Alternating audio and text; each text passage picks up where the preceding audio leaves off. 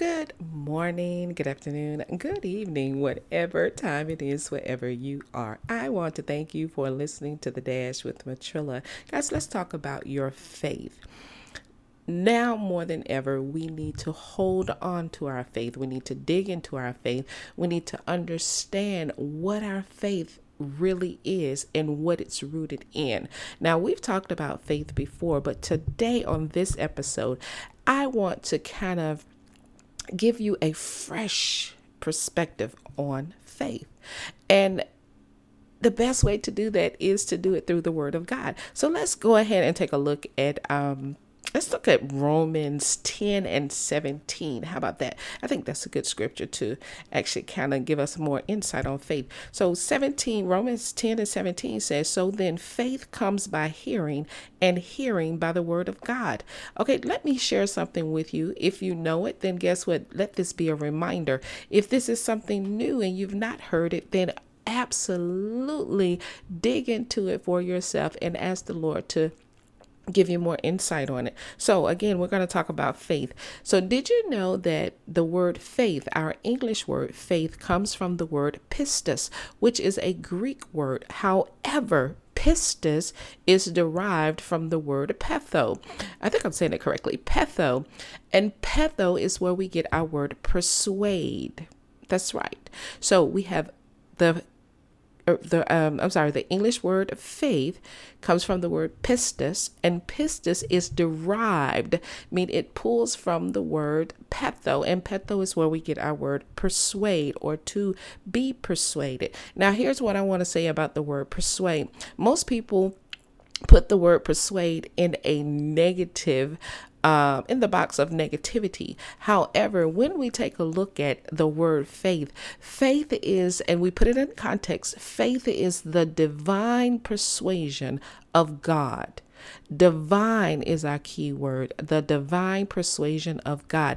It is not a persuasion of man, and it's not a persuasion of our own accord or our own confidence, although human confidence does play a part. It's involved. However, and that's a part of your free will. However, when you take a look at it, so let's read the same scripture, verse 17 out of Romans 10, the same way. It says, So then, the divine persuasion of God comes from hearing, and hearing by the word of God. So in order to believe in the word of God, you have to first hear it. And the only way to hear it, and the way that we hear it, God produced the word. He gave the word.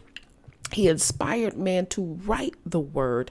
So we are hearing his word, what he gave us. This is him trying to persuade us, a divine persuasion. He's trying to persuade us to understand his word, to believe in his word, to take hold of his word in our hearts and in our minds.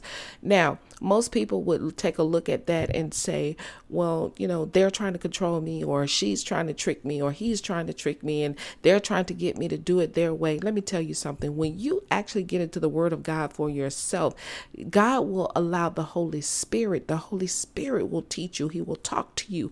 And guess what? When someone, a leader of such, a preacher, a pastor, a bishop, just a lay person who's in their word all the time, God speaks through all of those entities, all of those people. So I always tell people, you don't have to be afraid of being manipulated or tricked or misguided by man if you stay in the word of God for yourself. Let me tell you, I tell people, I don't care how many times I get up to preach. I don't care how many conferences I do. I don't care how many times I have a conversation with someone.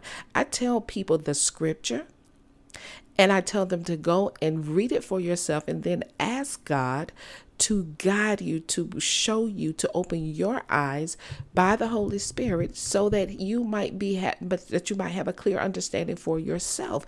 This is not, playtime at the Apollo. This is real life. And what I don't have time I don't have time to mislead anyone, misguide anyone, not deliberately. And I don't have time to misrepresent God.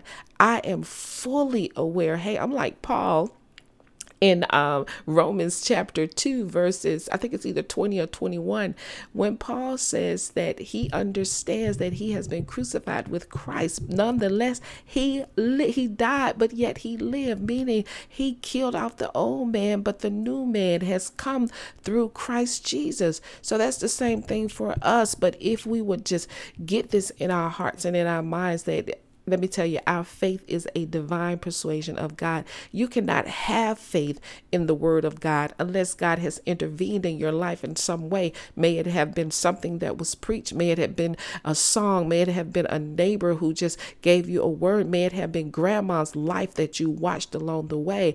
May it have been something that you read and the Holy Spirit touched your heart with something and made you dig a little bit deeper. God had to intervene. Everything that goes on in our lives doesn't happen unless God allows it to. Yes, there are things that happen that seems to be so awful, and we wonder why God didn't stop it. Well, sometimes it's there to build us up, and sometimes it's there to teach us something, and sometimes it's not for you, it's for someone else, and God ultimately still pulls you through that thing, but someone else is able to grow or even come to the Lord through your own pain and suffering and mishaps and things like that. So I said all that to say is this: go back and check it for yourself. Do a search on your own.